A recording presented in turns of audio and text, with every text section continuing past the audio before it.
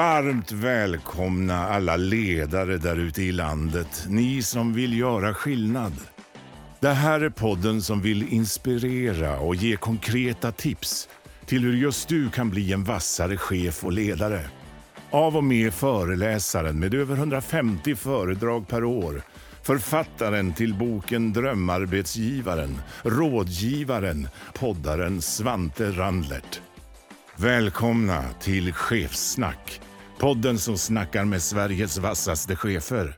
Nu kör vi!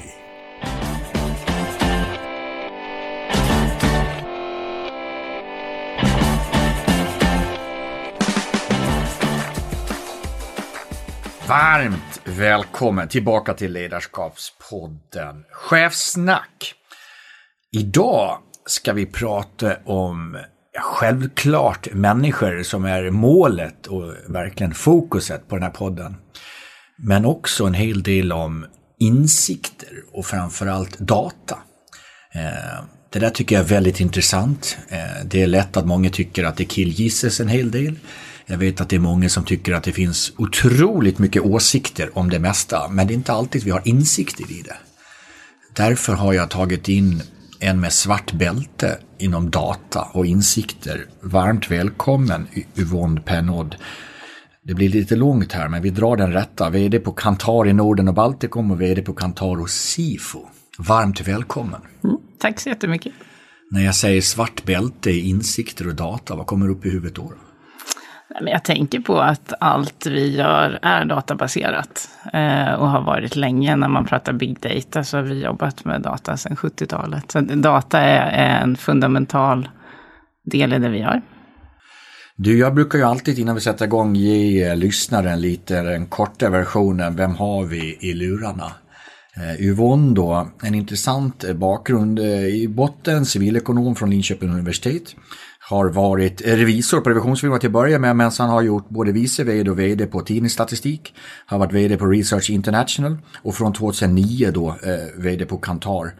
Är aktiv i väldigt många intressanta sammanhang, bland annat då styrelseordförande för Kantar Sifo, sitter i styrelsen för Almega och Svensk Näringsliv och också i Styrelsekraft som är ett rikstäckande aktivt styrelsenätverk som verkar för att öka andelen kvinnor i svenska bolagsstyrelser är väldigt viktigt. Men den mixen med jobben med statistik ifrån slutet på 90-talet och lite Almega och Svensk Näringsliv tänkte jag vi ska hämta lite av en häftig kompott ur. Du, jag vet ju att du har ju lyssnat något avsnitt. Vad händer i en sån erfaren ledare som du när man hör på andra ledares tankar, åsikter, insikter? Men jag tar ofta med mig en eller två saker. Jag hittar ofta någonting som jag kan ta med mig och gå och fundera på. Jag tycker att det är jättevärdefullt. All inspiration som man kan få i det vanliga idag är viktigt tycker jag. Men jag hittar ofta någon sak i de poddar jag har lyssnat på som jag kan liksom praktiskt fundera på. Och då vet du också att vi börjar alltid med den här delen. Det vet jag har hört. De här, jag kallar dem, jag inleder en mening, du avslutar. Jag är stolt för igår kväll var jag på en middag av en som lyssnade på podden som kom fram och sa att den där delen är verkligen det jag ser fram emot varje vecka. Vad säger den gästen på den frågan? Så det blev jag glad på. Så nu ska vi se vad du säger på det här då. Jag, Yvonne, har det som allra roligast som ledare när jag är mitt i någon turbulens. Det får gärna vara lite motigt, lite jobbigt och vi arbetar för att lösa en svår situation. Jag tycker chefer borde göra mer av. Träffa kunder och vara på golvet med medarbetarna. Jag tycker chefer borde göra mindre av. Ja, Peter, detaljer såklart. Tänk om vi måste tänka om. Vad ska vi då tänka om på? Jag tror att just nu efter pandemin så är det kanske ganska självklart att vi måste tänka om på sätt hur vi arbetar. Hur vi arbetar framåt. Var gör vi olika saker? Var är vi bäst? I mitt egna ledarskap så skulle jag behöva utveckla... Gud. Vi har en timme på oss. Ja, det är nog väldigt mycket. Jag har blivit bättre med åren. Tålamod, tydlighet, det finns alltid mycket. Det ledarskapsråd jag önskade jag hade fått tidigare är? Kanske att vara lite mer personlig. Jag tror att jag hade en högre gard, jag hade mer fasad när jag var ung ledare än vad jag vågar ha nu. När jag inte tänker på vad jag ska tänka, då tänker jag på. Som jag ramlar ofta in i en bok som jag läser. Om tanken driftar så hamnar jag i någon sån här plott som jag håller på att läsa i någon bok eller något sånt.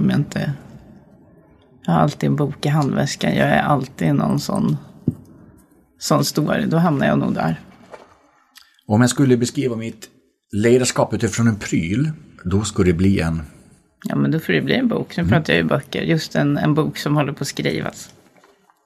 Och det är kopplat till böcker och reflektion.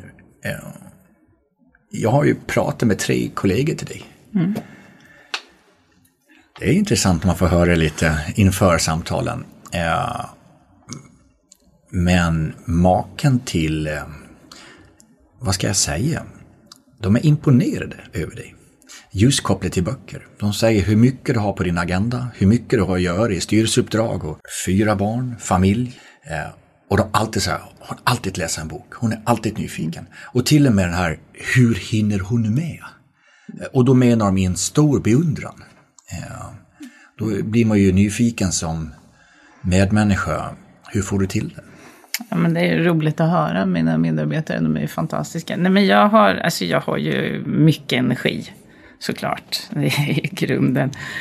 Men sen läser jag min avkoppling. Jag tränar och jag läser. Det är liksom där jag får min energi och min reflektion. Och jag tycker alltid att läsa andra böcker ger en annan tanke. Man är i en annan situation. Det ger saker som inte... Det behöver inte vara managementlitteratur, utan skönlitteratur är väldigt givande, tycker jag. Så det är alltid en bok i handväskan. Om vi går från ordet tid och sen byter vi ut ordet till sugrör. Berätta mer. Din tanke, filosofi och övertygelse kring det där. Men det tycker jag är tydligt vad som har hänt under covid i hur vi har arbetat under den här tiden. Att vi har blivit ännu mer experter just i våra områden. Och vi har blivit ännu smalare och vi interagerar mycket, mycket mindre med andra. Så att det blir en stor ledarutmaning att faktiskt få tillbaka den här konnektiviteten. Att vi börjar samarbeta, vi pratar med varandra igen, vi går utanför våra tunna rör. Så det tror jag är en jättestor ledarutmaning. Hur löser vi det där då? För jag tror många känner igen sig precis det du sa nu. Ja, men det handlar ju om alla små saker, tror jag. Jag tror att man måste arbeta medvetet med det, med kommunikation. Kommunikationen blir ju otroligt viktig. Bekräftelser och feedback. Men också att man ordnar liksom sessioner som är till för att skapa nya kontakter och bryta de här rören. För kaffemaskinerna har ju inte funnits nu på samma sätt, utan den här innovationen som händer vid kaffemaskinen måste ske i en annan form. Så det tror jag är viktigt, att skapa sådana tillfällen som ledare.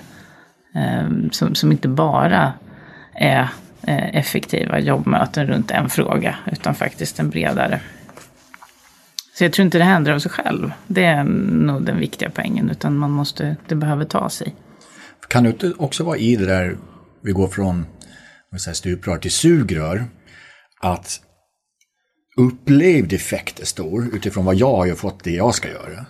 Men det kanske är att det har satt en bredvid mig i skiten utifrån att vi inte har samarbetat. Att man löser sin uppgift, men vi får inte till helheten då. Ja, men det tror jag absolut. Det är nog jätteviktigt, och där är ju ledarens roll igen att se helheten på ett annat sätt. Så att ledarskapet har ju blivit mer centralt under covid, skulle jag säga. På ett nytt sätt. Har du gjort på någonting sett under det här, i alla fall 1,5 året vi har haft covid-19 i vår liv, som du känner att det där gav bra effekt? Att gå då från det där kanske sugröret till att få ett mer tillsammansprojekt? Jag tror att man kan göra enkla saker. Hos oss så bara sådana saker som att ha möten gemensamt via Teams på liksom ett digitalt sätt har blivit bättre än när vi hade fysiska möten förut. Vi har gjort dem lite annorlunda. Vi inkluderar alla på en gång. Jag behöver inte åka mellan kontoren av möten, utan vi kan ha dem på samma gång. Alltså sådana saker som inte bara handlar om att lösa ett problem, utan mer generellt dela erfarenhet om olika saker. Jag tror det är ganska enkla saker som behöver göras. Men att göra dem är grejen. Och det där, då kommer vi in lite på det du sa med tänk om, vi måste tänka om. Det du pratar om hur vi arbetar. Ja, det blir det praktiska i det. Hur skapar vi miljöer då, eller möjligheter? Vi pratar mer och mer om enabler, tycker jag. Alltså möjliggörare för att få till det här. Vad säger du i spåkulan lite framåt? Nej, men det är ju det där. Det handlar ju om nya...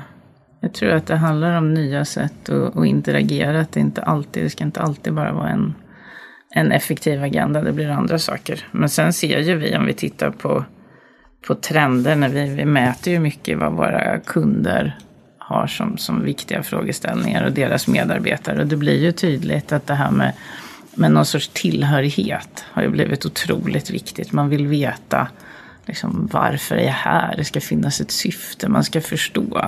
Det har blivit väldigt mycket tydligare under pandemin. Man ska känna tillit. Vi pratar om alla de här, vi har en massa ten som vi lägger ihop. Men tillit till företaget, att man vet liksom, att vi är på väg och vi gör rätt saker. Och sen har det blivit viktigt med tydlighet och transparens i liksom, kommunikationen, och att det behöver vara tydligare, för man ses inte på samma sätt. Man kan inte få bekräftelse från många, utan man kanske hör meddelande, mer envägskommunikation. Då blir det ännu viktigare att det är tydligt och transparent och liksom trovärdigt. Så alla de delarna tror jag är oerhört viktiga framåt för att bygga tillbaka oss in i en starkare community igen i en företagskultur. Det var 4 ord på T där, jag repeterar igen då. Det var tillhörighet, tillit, tydlighet och transparens. Och sen har vi trovärdighet också, så vi har faktiskt 5. Jag vill tacka vår partner Hypergene. För det är så här, när omvärlden nu förändras, då är det viktigt att snabbt kunna se och förstå den finansiella situationen och lika snabbt anpassa den framåtriktade planeringen. Därför då behövs det verktyg som gör det enkelt att ta fram reviderade planer och anpassade prognoser.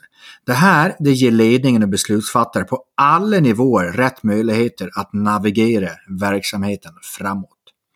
Genom att digitalisera verksamhetsstyrningen i Hypergenes molnbaserade lösning, då får man affärsplanering, finansiell planering, uppföljning och analys att hänga ihop i ett och samlat verktyg.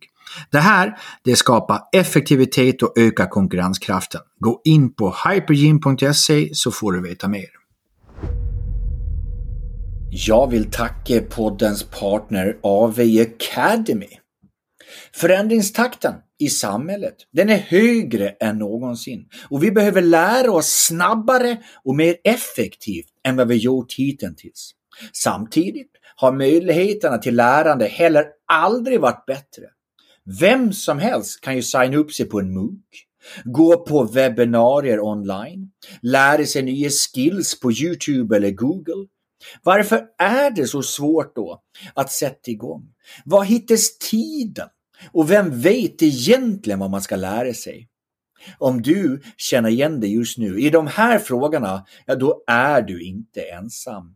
Lärande och kompetensutveckling, det är högt upp på många företagsagender och ni är många som just nu sitter med dessa frågor. Behöver du någon att bolla med eller hitta en skräddarsydd lärandelösning för just ditt behov? Då tycker jag att du ska höra av dig till AV Academy. De har jobbat med reskilling och upskilling sedan 2015 och de guidar dig gärna genom hela processen. Tack AV Academy. Någonting som jag kommer upp i huvudet, det kanske är ett steg i ett glashus, vad vet jag, men det är väldigt intressant att ha en dialog med just dig om det här. Tänk om att vissa upplever en mindre tillit för att vi tar fram så mycket data och kontroller? Ja, datan är ju till för att ge mer tillit skulle jag säga. Att man ska känna sig tryggare i de beslut man fattar. Så uppfattas det åt andra hållet så blir det ju helt fel givetvis. Tanken måste ju vara någonstans att för att fatta det rätt beslut så ska det vara evidensbaserat och man ska ha data och fakta. Det ska ju inte vara att man känner att det är en kontrollfunktion som är negativ, utan det ska ju hjälpa till. Alltså om man tittar på nu pandemin, vi gör ju extremt mycket mätningar bland kunders medarbetare och pulsmätningar, och det handlar ju om för att fånga upp vad medarbetare faktiskt tänker och känner så att vi ska kunna göra bättre beslut. Det är ju inte en kontrollfunktion om du är en dålig chef. Men här kommer vi inte ner till att det blir en retorikfråga det här? Det är till exempel, nu tror jag på dig, men vi har fått 4 nya rapporter att fylla i, så det känns mer nästan som kontroll, inte utifrån vilken data vi ska göra framåt. Jag förstår vad du är ute efter, att det kan uppfattas som en... Men det handlar ju om att fånga upp saker som man kanske inte ser och hör utan datat. Det är ju samma sak som att fråga våra kunder. Ja, men jag kanske vet vad den här kunden tycker, men jag kanske inte har en möjlighet att fråga alla saker runt omkring. Det är samma sak med en medarbetare. Förhoppningsvis vet du som ledare eller chef precis vad den medarbetaren tycker och tänker, men det kanske finns någon del där som inte du har fångat upp. Så det är ju för att ge bättre och mer helhetsunderlag. Ja. Och jag är verkligen en förespråkare av data. Ja, men absolut. Jag tror säkert att ledarprofiler som vi har hos många kunder kan uppfattas lite jobbigt för vissa chefer att få. Men det är ett otroligt bra redskap att utveckla sig själv. Ja, det du har sagt nu några gånger, det är ju att fatta faktiskt rätt beslut. Och till och med att genom att fatta de rätta besluten och vilka beslut vi inte ska göra, så kanske vi helt plötsligt får mer tid för rätt saker. Ja, men om man behöver inte slänga pengar i fel lådor heller. Var är vi där då med datan? Något som oftast vi inte har tid med, men vi måste komma ohyggligt mycket längre än vad vi hade för några år sedan. Du som då är vd för det här, ge oss lite mer, hur kan vi bli bättre på att verkligen ta in rätt data? Och kanske inte bara ta in data, för min slutsats är på det är ju faktiskt vad vi gör med datan. Nej, men det tycker jag vi ser också under åren. Det är ganska ofta vi kommer till kunder och kanske konstaterar att det är inte mer data du behöver, utan det är mer försöka använda den datan som finns. Så det tror jag att du har helt rätt i, och det är inte alltid, det är många som alltså bara samla in data och så lägga det i hyllan. Det är ju det värsta som finns även för oss såklart. Vi vill ju att det ska användas. Så jag tror ju mer att det försöker handla om att försöka hitta rätt saker. Bestämma, göra processen tydlig från början. Vad är det man vill veta och varför? Så att man verkligen har det klart för sig innan man tar in massa data. För det är ofta, vi ska undersöka det här, eller vi kanske ska ha data om våra kunder på det här. Ja, men vad ska vi ha det till? Om man vet det redan från början, om man har gjort sin tankeprocess ordentligt från början, så är risken mindre att det blir data liggande. Ett ord du nämnde för ett tag sedan som kanske är orsaken till det här, men också jag vill stanna lite, är ordet hybrid. För det är ju ett ord som är på många läppar just nu. Hybrid är ju också både och. Ja. Och både och hybrid kan lätt skapa en otydlighet. Hur får vi till det där? Om vi stannar just vid hybridordet och det mesta som är hybrid idag. Vi ska vara där och där. Mm. Så jag gillar inte ordet hybrid. Så Spännande. Spontant. Jag tycker inte om hybridmöten. Det blir otydligt. Jag tycker inte om jag tycker inte det blir tydligt. Det blir ofta... Alltså om man öppnar upp möjligheter för att göra olika saker, det är bra. Men en hybrid, det blir varken eller lite. Alltså lite för mycket mellanmjölk. Det blir inte tydligt. Och är det inte det här som har blivit nu då? Jo, det tror jag att det är. Och det är därför som det blir just det här tillhörigheten blir så otroligt viktig. För du är lite halvt hängande emellan. Och nyfikenhet vi har pratat om. behöver ju ha ingrediensen reflektion. Och när man pratar om varför jag går in i det rummet och öppnar den dörren, det är ju att någonstans jag vill tro att det här konstanta lärandet kommer utifrån konstant reflektion mellan input och output. För någonting kan ta det bra på, det är ju input för att vi på något sätt ska agera på output. Men tar vi bort mellan gränslandet mellan input och output reflektion, då får vi inget lärande. Vad är dina top of mind tankar kring reflektion? Nej, men det där är svårt och det är viktigt. Jag tror att det har blivit... vi lägger för lite tid på att tänka, ofta. Jag tror att det är många som känner igen sig att man har så himla mycket grejer in hela tiden. Men sen, hur ofta hinner man som ledare eller chef faktiskt tänka? Och gå och fundera på vad som är bäst och vad som är rätt. Och det tror jag vi gör för lite. För tänk om det tänkandet till och med är lärandet. Ja, det tror jag är en viktig del. Att faktiskt landa ner alla saker som kommer in. Och jag har en kollega, en blind kollega. Eller en god vän vid det här laget. Det är han ju såklart som jag frågade en gång. För han är så klok. Och alltid när vi har suttit i gemensamma möten och så har han kommer fram till rätt konklusion, tycker jag, ofta, eller väldigt kloka slutsatser. Jag frågar honom någon gång, men hur gör du liksom? Du har ju så lite input jämfört med vad jag har. Jag kan läsa och jag kan lyssna och jag kan se. Och då sa han just det, att men du vet när du går runt och lyssnar på dina poddar eller vad du gör, så jag kan inte göra något annat. Jag måste gå för jag har fullt upp med att ta mig fram. Men då tänker jag ju istället. Alltså då är jag ju kvar i min tanke. Så han var precis på det du säger nu. Att den tiden för reflektion som vi andra kanske inte ger oss själva. För vi är så fulla med att stoppa in andra grejer hela tiden. Vet du vad jag säger på varje föredrag just nu? Vi har inte tid för reflektion för att vi inte har reflekterat. Nej. Mm. Ja, men det är nog en bra slutsats. För det var lite den som jag liksom... Men hur gör du för att alltid vara så klok? Och det var ju precis det som var svaret. Jag har tid att tänka. Jag vill tacka poddens partner Quinix som gör världens bästa scheman för alla som har ett jobb där man arbetar i skift. Till exempel om du jobbar i butik eller på ett kaffeställe så kan du kolla ditt schema och när du ska jobba direkt i telefonen. Quinix, de brinner även för engagerade medarbetare som själva kan bestämma över sitt arbetsliv. Helt enkelt precis som det ska vara för alla.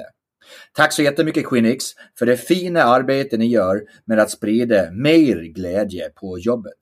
Sen är det ju lite svårt att stava, men det är alltså QUINYX. Tack Quinix. Är du en ledare som önskar ett bollplank för att få kloka råd på affärskritiska områden, ämnen eller situationer? Känner du igen dig i känslan att inte ville bolla alla utmaningar med dina kollegor på jobbet? Eller att du vill utöka ditt befintliga nätverk? Skulle du via videorådgivning vilja få provtänka en idé eller få nya perspektiv inför viktiga vägval och beslut? Då är Wisery rätt för dig. Wisery, det är en digital rådgivningstjänst för enkel och smidig tillgång till de absolut främsta rådgivarna. Hjälp oss hjälpa dig. Smsa Wisery !Connect till numret 711 20. Vi tar det igen. Smsa till numret 711 20 och skriv Wisery !Connect för att få personlig matchmaking för rätt rådgivare för rätt behov i rätt tid. Wisery.se. Connecting worldwide knowledge. Alla gäster som du vet får ju någon sorts avsluta med en konklusion utifrån mina som gäst 3 bästa tips till podden Chefsnacks lyssnare. Om vi ska ta ner det här samtalet då, som har gett mig reflektion, som har gett mig tankar och lite insikter också hur vi ska se på data och hur vikten av det är, men framförallt vad vi gör med det framåt. Vad blir då Yvonnes 1, 2, 3 tips till landets ledare? Jag är tillbaka till min nyfikenhet. Den måste vara 1. Eftersom den är så central för mig. Det handlar ju liksom om, inte bara, för mig handlar det om att ställa frågor väldigt mycket i det dagliga. Och faktiskt lyssna på svaren. Det var med. Så den är en tydlig. Sen lever jag mycket i enkelhet. Vi krånglar inte till det. Behöver inte vara fina termer och begrepp. En massa modeller. Gör det enkelt. Så att alla är med och förstår. Och sen så tror ju jag på att ändå fatta beslut. Jag tycker det är viktigt. Det ska vara någon sorts handlingskraft. Hellre att fatta ett beslut som man behöver förändra än att inte fatta beslut alls.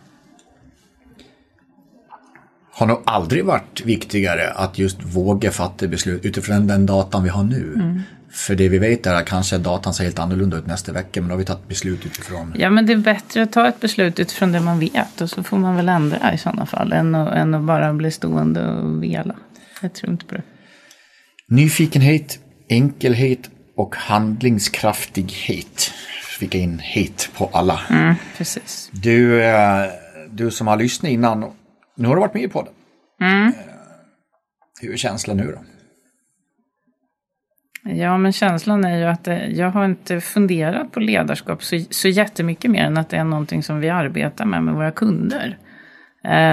Så att för mig så var det en reflektionsstund innan jag gick hit för att fundera på vad är ledarskap för mig. Och jag har alltid egentligen tyckt att det är något som behöver man inte fundera så mycket på. Det var intressant att fundera på det. Jag har gjort det mer än vad jag har gjort förut. Har du fått en reflektionsstund kring det under den här timmen? Det har jag ju fått, absolut. Vad tar du med dig då? Ja, men jag tar med mig mycket kring just vikten av att faktiskt ha ett aktivt ledarskap. Att det finns mycket saker där som man väljer i hur man gör. Jag gör mycket saker utan att tänka mig för, alltid.